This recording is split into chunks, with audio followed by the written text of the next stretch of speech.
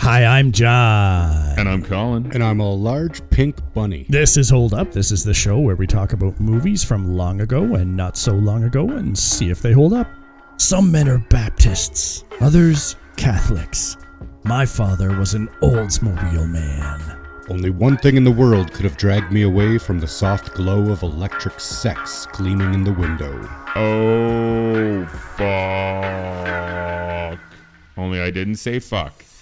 Oh, wait, yes, I did. Cue the theme sexy song. Theme song. Ralphie, what would you like for Christmas? There it is. The holy grail of Christmas gifts. The Red Ryder 200-shot range model air rifle. Some men are Baptists, others Catholics. My father was an Oldsmobile man. My father worked in profanity the way other artists might work in oils or clay. It was his true medium, a master. Fragile. It must be Italian. Well, I think that says fragile, honey. Oh, yeah. No. Shoot your eye out. All right. Merry Christmas. Merry Christmas to all. And let's settle down for the evening with a nice little Christmas story. A Christmas story, I should say. 1983 Christmas comedy. Bob Clark directed. Bob Clark spent a ton of time in Canadian cinema and did Porky's, Black Christmas, a couple other movies you might recognize from back in the day. Based on a, I don't know, it's a short story book. In God We Trust, All Others Pay Cash. It's good. Yes. Okay. Starring Melinda Dillon, Darren McGavie, Peter Billingsley. You'd recognize maybe the young Peter Billingsley, but not him today. Darren McGavin, I think, probably would have been one of the, and Melinda too, Dillon. I recognize her from several things. And made for $3 million, made 20 in the box office, and was a fairly successful Christmas movie because these are semi few and far between Christmas movies. This has to have made a ton of money since. I would say this is like stuck around and replayed forever. Yeah. To the point where I know someone involved in the front end of the movie, and I forget if it was the director, but went and bought the house that this movie was shot in and based on, and then fixed it up to the original condition that it's in the film, and opened up a museum across the street dedicated to this film. So it holds a special spot in. It was an avid fan of the movie. That's what it was. His name is Brian Jones. Thank you, Brian, for building that museum that I'll probably never go to. Yes. What is this movie about?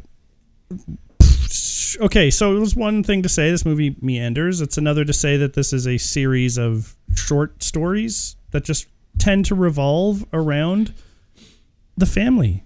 Ralphie, the boy, the Parker family. Ralphie, his brother's name is, what's his brother? Randy? Randy. Yeah, I mean, Mr. and Mrs. Parker probably don't actually ever even hear their first names. Old Man Parker, I think, is the Old Man, yeah, Old Man Parker. Couple of big dogs, couple of kids named Flick and Schwartz. That's pretty much what you got. So, like the anthology, or what do they call them? Vignettes, short stories, whatever you want to call them, basically revolves around the fact that it's Christmas time, and little Ralphie Parker wants to get a BB gun for Christmas. They set it up immediately. That's what he wants, and we basically follow his journey to get it. Yeah, that's the thing is, I guess it does feel like short stories, but it actually is like one main story that follows all the way through to him. Well, every part of the story is someone telling him he's going to shoot his eye out and he shouldn't get that weapon or that toy. And then he tries to get Santa to give it. But it does feel, you're right, it does feel almost like it's broken up and doesn't kind of have a straight narrative. Did you notice, John, that the sound quality was very poor? Well, I wasn't listening on a 7.1 surround sound system or anything. I was not particularly impressed with anything to do with the sound? Anything in particular you're talking about? I just thought it was really shitty sound. I felt like the sound, and I felt a lot of the dialogue was overdubbed because they never got it correctly. So a lot of the times the mouth wasn't matching, and you could kind of hear that they did ADR. Why was that question just for John? Well, because I thought we noticed it when we watched it together. Well, the audience doesn't know that. Maybe we never discussed it, Brent. Well, we watched it together, so I wasn't sure if it was because we were trying to keep the TV down because Ellie was sleeping, or if the sound was really bad and the quality of this movie. The levels I thought were challenged. Yeah. I thought like the quality though. I mean, I'm not talking about the directing or anything, but I thought this would look like a 1983 movie, and when I watched it, it must have been a remastered version at some point because it looked fine from a video quality perspective. I don't want to get anything wrong here on what I like and don't like about this movie. I thought it was an ugly movie, though. It is ugly looking. Yeah, it's not a great looking movie. And once again, it's shot for like $3 million. So what do you? Yeah. Period, right? Like. Yeah. So this movie felt to me. Movies out there, though. This movie felt to me like it really kind of it's targeting a nostalgic crowd, and maybe in 83 the parents of kids in 83 would be like thinking back a generation and like think fondly back on the days when life was like this, and which meant when I was watching it this time, it's kind of like casually making fun of what life would have been like at the time, I guess. That you're scared your old man's gonna beat you to death, and the luxuries of life just aren't there. It's all like hard and everything's breaking down and all that kind of stuff. What did you guys think of it from that angle? You think that it's like aimed at that audience, and therefore I'm kind of feeling like it's missing me as a target audience member for having any nostalgia about this. It doesn't really click with me. I think it clicked with my parents. Yeah, definitely. I mean, it's 1939 is when it takes place. And and also, I hear what you're saying. I definitely feel that way too. It's also very much for children. It doesn't have a lot to offer for adults, I don't think. I mean, it was still some things I thought that were funny, like when he swears. It was really good. I mean, like the darker stuff in this that was a little bit more edgy, which there wasn't much of, but that stuff seemed to work. Like Santa kicks him in the face down the slide. Yeah, the whole Santa scene is very surreal to me. It just gave me tons of anxiety. It feels like Terry Gilliam filmed it. Yeah, it I'm does. wondering if that is also like the slide with the mountain you have to climb up to get to Santa is based on something that really happened at a department store somewhere when this guy was a kid. It's very interesting. I've never seen a Santa Claus where you have to climb up a mountain and then slide down a slide. It was hilarious. Yeah. That actually was really funny. Yeah, I was more anxiety at that time in the movie than thinking it was funny. And Brent also mentioned that when Ralphie beats up that kid, he completely loses his shit and goes completely off his rocker. A lot of those shots were reminiscent of like Fight Club. Yes. Where he's so he's just pounding on him. But I said when he's doing it, it's Fight Club. I just wanted to destroy something beautiful. That would have been, that would be a really funny line. And the voiceover in this really made me think about like the Wonder Years, and this would have predated the Wonder Years by 5 or so years. So I wonder if the Wonder Years creators took any inspiration from this. Or, I mean, it's not like it's a brand new plot device to have the voiceover. What did you guys think of the voiceover, old Ralphie reminiscing back on his youth? I mean, I like it, but some of that stuff is hard to tell because it's nostalgic to me. That voiceover kind of, there's like a Christmas thing to it. I think that catches me when it happens, and it kind of makes me feel like in a place. This is my mom's favorite movie. So listening to that voiceover for me kind of puts me into a place. Whereas I don't know that this movie couldn't have been done like a more sophisticated way without that voiceover. I think that it adds kind of a nice little charm to it, I guess. like someone looking back on Christmas as a kid, right? Telling the stories. Right. It would be interesting to see if you could basically just remove the voiceover and see how the movie would play. But they do it through the whole movie from beginning to end.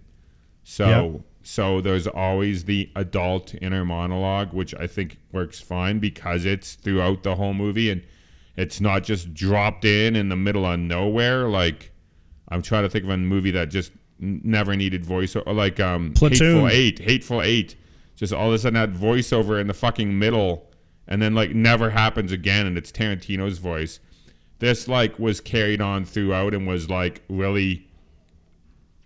It was really it was an adult Ralph telling the story about when he was a kid. Yeah, the voiceover in this made me reminisce about Stuart McLean. If you guys ever listen to him, he's like a Canadian broadcaster who I've recently become aware. It's of all him in the because streaming Hillary service. showed me. Yeah, the Vinyl Cafe, or his albums that he released pretty much annually, and all he does is just tell stories about families. I'm sure he draws on his own experience or experiences of people he knows, and I think they started out about a bunch of different people, but end up being mostly about this guy Dave who lives in a small town and just struggles through life. And he's a good storyteller. And I thought about that a lot as I watched this because the stories by Stuart McLean I always laugh at, but they're short, right? They're short and zippy. And some of the stories in this seemed a little bit more drawn out for, it's just weird in a movie. I have to think of what they were going for here, and like I said at the start, is this a meandering story, or can this like stand as a series of vignettes or short stories and come together as a cohesive whole? And should it, like, am I doing myself wrong by judging it around its structure? I mean, it's also really hard because I do feel like this movie has dated. I don't think it has dated as well as other older movies that we've watched. I wonder in like 20 more years, will everyone love Christmas Vacation, or will that just be us, right? Looking back and be like, Clark. But everyone else will be like, what the hell? Christmas isn't like that anymore. I talk to younger people that I work with who like Christmas Vacation a lot. Yeah.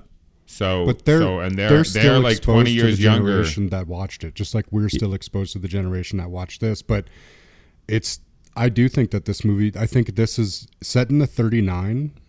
This is quite detached from our reality now, and I think a lot of that stuff, like him going down to fight with the fucking furnace, and I don't know, a lot of this stuff actually. Do you know what I mean? Just seems. Doing crosswords in the paper and the old man being a turkey hound and like a lot of these old tropes. I mean, maybe they carry forward. I guess anybody could be turkey crazed throughout time, but I don't know. It just seems to be this fucking component of this movie that is really dated. And I mean, like, we are born into the people who kids, or at least remember some of this stuff, right? Like, this was popular for them growing up, this kind of feel. So I think that's why it's still even as warm as it is for us. But I can see National Lampoon's Christmas Vacation becoming very dated for the next generation as well. Like once people, like my daughter's age. Yeah, like once people stop relating with what happened in the 90s, which will be in about another 20 years, because, we won't be telling our kids of it. It'll be that generation separation that you get. And this movie is set in the 40s, so it feels even more removed than the fact that it was created in the early 80s when I wouldn't have had a memory of it. And for certain, I believe, like, I think my mom really likes this movie. I don't know if this is a staple of Christmas movie viewing. Like, we definitely are more of a Christmas Vacation type family with the goofy shit. Yeah. But I think my mom and my dad could certainly get some pangs of nostalgia from watching this. But I also don't. I also think Christmas Vacation, though, targets things that are not going to change ever, like crazy relatives who come over for Christmas and you have to put up with them. That's never going to change. 20, 30, 40 years from now, everyone's still going to have crazy relatives that are older, grandparents that are going to like come into their home and take it over and drive them nuts. That's going to happen. That's going to be relatable. Christmas Vacation's more edgy. For sure. The humor with Clark's obsession with the girl at the department store, and and like him swearing and cursing and in front of the family when he loses his shit. I mean, the best thing about the Vacation movies is there's always a point where Clark goes nuts in every single one and freaks out.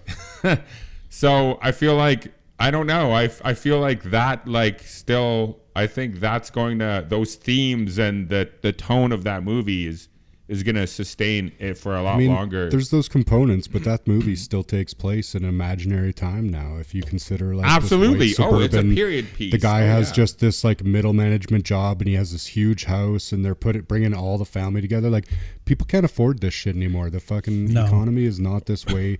The trend is for younger families to be struggling, renting. There's not going to be a lot of these big get-togethers. And I think that could really date that movie. I do agree with you that a lot of those themes will stick around quite well, right? Yeah. Like, obviously roving dog packs running through your house is, if that ever existed, is definitely a thing of the time. But I do agree with you there, but I do think that there's components of a lot of these old movies that doesn't make sense much. Oh, absolutely. I'm not saying that it's never going to get dated, but I feel like all of these things become period pieces over time. True. And that period piece, it has more relatable themes than this. I mean, like, the problem with this movie is the only thing that's hinging on the only stake that is in this movie is that he wants to get the gun and he might not get the gun. Yeah. That's the stake.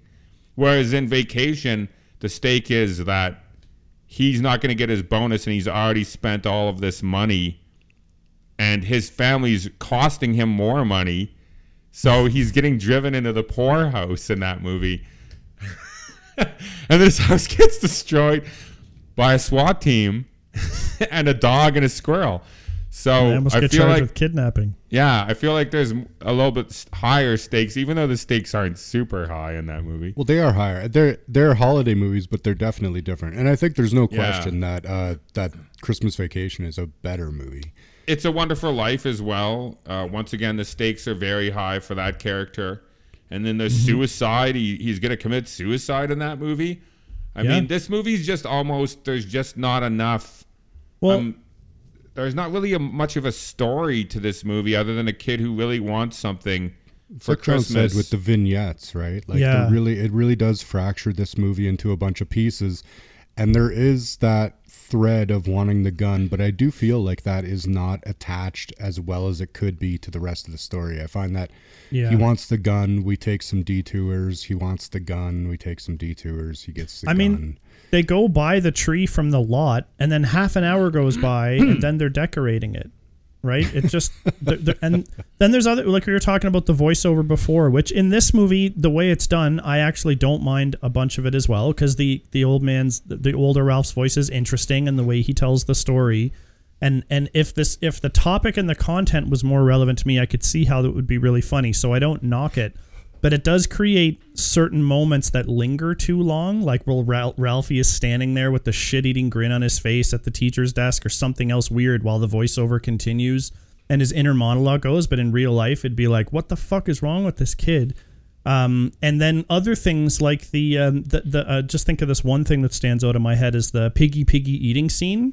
Why did that have to go on so long? I felt like crazy after that. I was like, oh, stop pigging and eating and stop showing it and flipping back and forth. Yeah, Brent mentioned another part. A lot of the scenes too where they were showing insert shots just of something would go on for like 10 seconds. Yeah, it's like the drawer when she takes that thing away and pulls the drawer in the classroom. The teeth, you see that it's got, because all the kids have the teeth, and she's like, "All right, give them to me."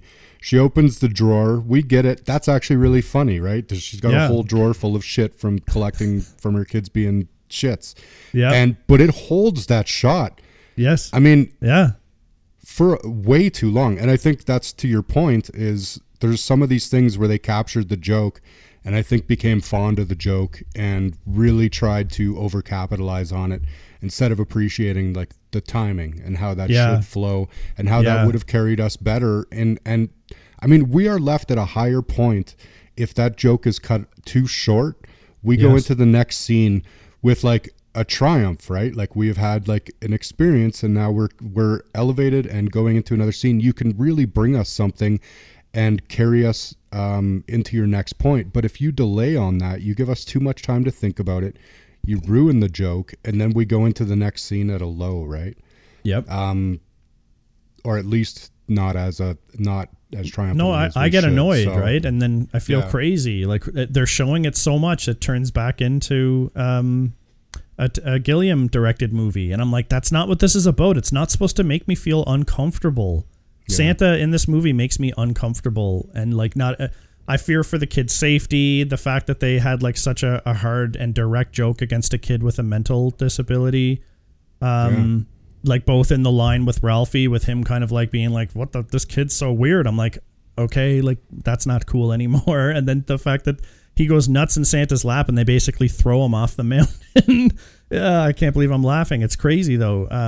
So little things like that kept popping up that I was just like scratching my head. There were things at least that I did think were still a little funny, which was nice. Like when he gets the gigantic crate and then those guys put it down and stuff, and and then he gets inside of it and like finds his lamp. And there's something about the lamp thing that really worked for me this time, and his love for the lamp.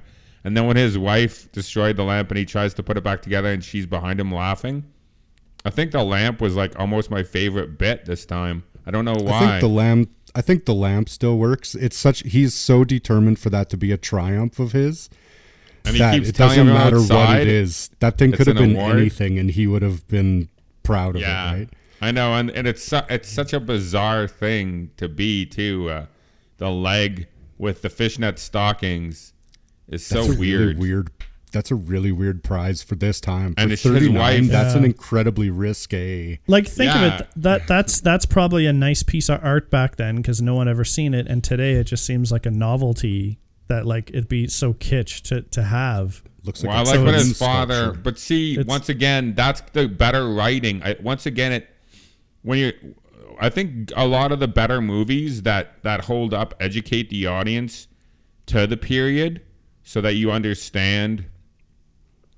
Like if you didn't understand, the writing would explain it for you so you'd understand the gravity of a situation or what's going on at that time. Like The Godfather, It's a Wonderful Life, both do that very well. Whereas this movie just kind of rests on its laurels, and the only times that it does do stuff like that is with the lamp, because I love when he goes outside and he wants to see it from across the street, and he's telling everyone that he won it. Yeah. What did he call it? It's an award. He called it an award. And the one guy takes it and he's like, yeah, a real award, he says, or something like that.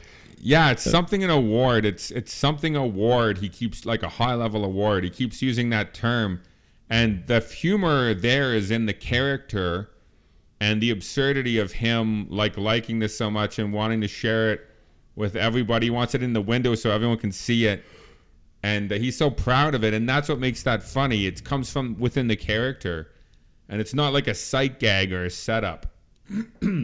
Also, when Ralphie beats up that kid is great too, but it goes on way too long. All the kid chasing stuff goes on too long. Like they have a scene and then they have to do this sped up thing and then sped up the same shot. They're running in a different way, and then up the alley, down the alley, up the alley, down the alley. Always the kid in tow with the same thing. Like that was funny twice. Every time after that, I was done. Yeah, this movie definitely does drag and at times feel very kind of boring, and you're waiting for something to happen and things go on too long. The funniest thing for me is that pair of goons, the little one who looks like a little person, and he's dressed like a 35-year-old mafia thug. He looks like the lead singer from AC/DC, I think. Yeah, that's that's a good description. Yeah, he does. Angus. Oh my God. Yeah. Oh my God. Yes, that's great. I laughed a lot at him, but not for any reason that this movie was intending. No, he looked fucking really off-putting. It was weird. He did. He's like, "Hey, get off of him." I like most of the dad in this movie. Like the little bit they do with his swearing, they do that too much, but the little bit they had with it was kind of funny. He was quirky. I love how he smiled at his kids, or like looked at his kids like he thought they were such idiots, because he's that era dad. Like, oh, fucking kids. What are they doing now? What's he wearing? Like, all that kind of worked for me. He was probably like one of my more favorite characters in this. Is this movie a kid's movie? Do you guys think it has that nostalgia for the parents or the older folk, but really this is something that a kid should watch because it's at that level, or what? I don't know that it's a kid's movie. I think it's a family movie. I think it's meant to try to balance between attraction for adult and child. I think it has things in there that try to appeal to both. I don't know that it's a straight kids movie. I think it's a little mature for that, especially a lot of the jokes with the awareness and stuff. Yeah, like the bunny suit and the old man's turkey thing, and all like you'll shoot your eye out and stuff like that. Like I think a lot of that stuff is more intended for they the are adult trying to side. split it. Yeah, okay. I just wanted to check. Even Santa says you'll shoot your eyes out. Yeah. That Santa felt a little bad Santa precursor to me. Like all the elves are like throwing these kids that are like screaming. They don't want to go down this slide, and they're like, fuck off. And then you got the fisheye lens to be like, hurry up, kid, get up there and tell Santa what you want. Yeah, they're such jerks. It's so bizarre. So bizarre. Like I half expected fucking Bruce Willis to drop out from fucking 12 Monkeys or something, and then like all of the characters from Time Bandits to be like, ooh. I would have been like, that's the best part. Yay. That's funny. Acting. A lot of kid actors in this.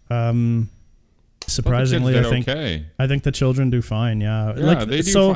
Acting is not the problem for sure. No, what do you guys? Ralphie does a good, competent job. I think he does. The father and the mom are good. Other than that whole piggy scene, which the piggy shit is. I wanted to just go back and say I didn't really understand why the mom was doing that, and the father was very upset, annoyed by it at least, and she kept egging the kid on. But I don't really understand what was going on there, why she was doing that. Because he wouldn't eat, so she thought he'd at least get a little bit of food in his mouth, pretending to be a little pig. I guess, but it seemed weird. It just seemed out of place almost. Like it kind of didn't. It didn't. I don't know where it came from. Yeah, weird, very weird. Does not work. I think that was probably like went on for a long time, and they all thought it was so funny because the kid was actually doing it that they thought they would include it in the movie or something. That's kind of what it felt like. Yeah, I hate the little brother too. By the way, I hate that kid.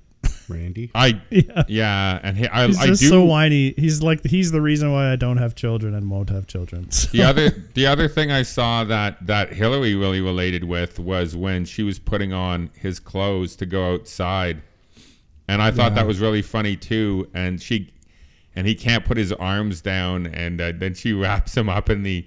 So I think that still is really funny. Other than the fact that they once again go to the well too much on it, like And it's just constantly another joke over and over. When he's first put it on and he's screaming, Nat thought he was going to say, I have to pee, which would have been funny. Oh, I thought that's what he was going to say, too. It's so funny that's exactly what I thought he was going to say. That was a missed opportunity there, writers. Well, it's funnier because he can't put his arms down because he looks like he's inflatable. Too. Yeah. He looks like an inflatable, thing that you have at a car lot or something. Well, and it's also that they're trying to get him dressed, and he just doesn't. He's just limp. He's just like letting them dress him instead of even being somewhat of a participant in the fucking thing. Yeah, he is not participating, which is funny. What did you guys think of Ralphie's dream sequences? What were they again? There was the one where he had the gun and he was protecting his family by shooting Blackbird or whatever, and then he had the ones with his teacher where she thought his story was going to be the best. That one I like better than the one where he was shooting. Yeah, and then there was the witch one where his teacher's a witch and with his mom. Yeah, you'll shoot your eye out. Yeah. Yeah. Oh, and then there's the one where he wishes that when he doesn't get what he wants, he wishes that he'll be stricken blind so that his family will have to feel sorry for him. Oh, that's right. It's just a really fucking weird one. That is a weird one. It's just strange. Some weird stuff there. I mean, they kept it nice and short, at least. Although at an hour and 33 minutes, it did sometimes feel like it was too long. But that's because of the vignettes. For that.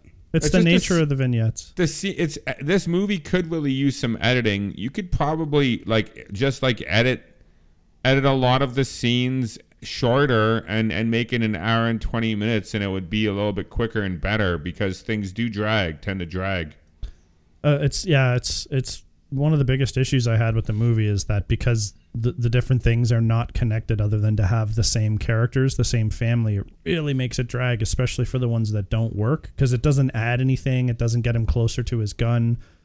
Like if you had built in that some of the kids at school know what he wants as a gift and he's so passionate about it, then they could give him a hard time about it specifically. And I don't know, like maybe one of his friends got it or something like that and he doesn't think he does. Like there's all kinds of ways you could have built it in. And maybe the dad wants to buy it for him but can't afford it because the furnace is always getting knocked out. Like there's just little things you could have done to build this into something a little bit more cohesive that might have made it go a little bit smoother. Yeah. But yeah, it dragged a ton. For a 90-minute movie, that's not a good sign. No, it's not. I mean, I think I like this movie because when I watch it, no matter where I am, I feel like I'm watching it with my mom because I've seen it with her so many times and I know how much she enjoys it. I think that's where I get my enjoyment of it from. Yeah. Is thinking of that, like, of that experience growing up. And, you know, it's that part of that nostalgia, I think, that captures me. Otherwise, I don't think this movie would have been something that grabbed my attention by itself. Well, after like the first, I don't know how long in this movie, Nat was like, this isn't a Christmas movie.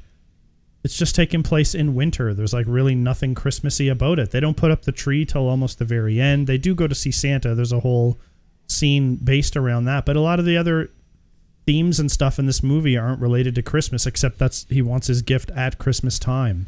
And like he's kind of entitled and whiny about it, as I guess kids are, so I'm not blaming his character for it, but it makes it harder for me to get behind his plight because it is dangerous, and he does almost shoot his fucking eye out. So the thing that I enjoyed the most is that Brent seemed to have seen this movie when he was young and then tried all of the things that were in the movie. Like Brent said, he stuck his tongue to a pole because he saw it in this movie. There was another thing you did that you saw in this movie. The soap in the mouth. Oh, yeah. Well, tell us about those experiences. Well, it really does freeze your tongue to a pole if you stick it. And yes, I was telling these guys that when I did it, it was so immediate and surprising that I quick yanked my tongue off and my tongue was quite sore after that. Yeah. And then the soap in the mouth, I think I asked my mom one time, thinking back, like, you ever put soap in my mouth? And she was like, what good would it do or something?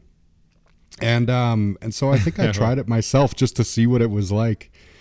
And yeah, it wouldn't have done anything. It would have been like unpleasant, but that's not stopping me from dropping fucking F-bombs. You know what I mean? No. Of course. A little soap in the mouth, if that's the worst. Like, I got spanked. The soap would be the best case scenario. Yeah. I actually think that I enjoyed a lot of the stuff with the parents more than the kids this time too, for some reason. I think those two actors, like, I mean, once again, going back to the lamp and like how she hated it and he's trying to restore it and fix it. Like those things I thought were much funnier than like the kids like doing the stuff at school or... The tongue thing was okay, I guess. The fact that they left him out there and no one told the teacher was kind of funny. And he was just out there by himself and the fire department had to come. They're probably all scared they'll get in trouble, so they just run inside. Yeah, well, they are. Yeah, for sure they are. And they're young enough that works. Yeah. There was some racism at the Chinese food restaurant. Yep. Oh, yes. And I believe there was some other... dated racism or something. There was some racism. Yeah. Was it something about Jewish people or something? I can't remember. Oh, maybe. There was some comments though. Other comments. Yeah, which I'm were trying to remember. interesting. But there's definitely dated aspects of that. The Chinese restaurant's definitely the worst one. Yeah, and once again, you could say that all of this stuff doesn't work because of the time, like that this movie was made, and you should let a lot of these things slide. But once again, It's a Wonderful Life was made in 1946, and probably takes place 1941 or 1939 because actually I think It's a Wonderful Life would have taken place similar time because his brother goes to World War II. The war ends by the end of the movie, so he was like triple F or whatever. And that movie got a triple hold up, baby. Yeah, so it did. Well, and the other thing, like any of the kind of inherent like racial or whatever seemed to work in A Wonderful Life. It's a Wonderful Life. In this, it's just there as part of one of the vignettes, so it doesn't add to anything. It doesn't. It's not like even it didn't need to be there. It was really well handled. It's really what happened in this time. It's like what. No, you just didn't need to do that. I do like they went out for Chinese food, though. That's like a really funny thing people do at Christmas because those restaurants are the only things that are really open on Christmas Day. So that was kind of funny, but... Yeah, if I ever went to a Chinese food restaurant and they pulled out a duck and used a big cleaver to chop its head off right in front of me like that, that'd be surprising. That was kind of weird, yeah. What's that? It was a goose. Was it? I thought they said it was a duck. It was a duck. They did, but it was a big old long neck on it. It was definitely a goose. Yeah, actually, that's a good point. They mislabeled it, but it's a goose for sure. Oh, so it's a Christmas goose. A goose. The biggest goose you can find. What do we think? Any other thoughts, comments about this one before we wrap it up in a little bow as a Christmas present and set it under the tree? I think we can get to this, no? You want to give her? Anybody feeling eager to get out there with their unique opinion? I can jump on it first. Get it. I feel, just for the record, dirty saying this doesn't hold up because this is my mom's favorite Christmas movie and I feel a betrayal. Beanie would understand, man. But I'm courage right now. I'm feeling the courage, and I'm going to say it does not hold up. I am fond of the movie. It won't be the last time I watch it. I hope to watch this movie until my last days because, like I said, it reminds me of my mom. And that part of it, to me, I think is kind of what we get when we watch these things with our family anyways, is it develops that nostalgia, and then that's something that we carry with us. So in that sense, this movie's good for me. But if you haven't seen this movie already, that won't be the case for you, and it won't hold up for you either. Lots of like little charm in this movie, and if you want to watch it for a period piece and kind of see like lots of little interesting stuff, like the wash machine in the kitchen with the rollers for the drying and stuff, like that stuff is interesting to me actually, as far as being a whole different time in human progression. But no, it doesn't hold up as far as the movie goes. And just on a side note, we decided since Brent had his daughter and she was awake, we would watch it with her because it was a kid's movie, and she was watching YouTube when I got there, and she was perfectly fine. But about 5 minutes into this movie, she passed out. So I don't know if there's a lot of interest for young kids either. So I don't know if you want to get your 7-year-old kids watching this because I don't think it will work. I do. My kid does fall asleep very early, and as soon as I sat down, she snuggled in and fell asleep. So don't blame the movie. I was kind of falling asleep too, though. So when I saw she was asleep, I was jealous. I was jealous that she was allowed to sleep. Well, you could have cuddled into the other side of me and slept on my chest there. For my mom, my mom's favorite all-time movie is What the Hills Are Alive with the Sound of Music. Sound of Music. My mom's all-time favorite movie is Sound of Music. So we should watch Sound of Music for Hold Up this year because I think that's a great movie to put on the list. But this doesn't have that nostalgia with me. I saw it when I was a kid, so I didn't really have any connection to it. But yeah, it does not hold up. It's definitely lost all of its charm for me, unfortunately. But what are you gonna do? No, Johnny? John, change our minds. I'll save it. I really don't like this movie. Really, I don't know. Just everything about it. We had watched Elf earlier in the evening. And I still have a couple of issues with Elf, but Elf, all of Told is a movie I can just sit back and like stop focusing on the critical pieces of it and be like, there's so much about that movie that has Christmas cheer and something Christmassy about it, and this one doesn't have that same charm.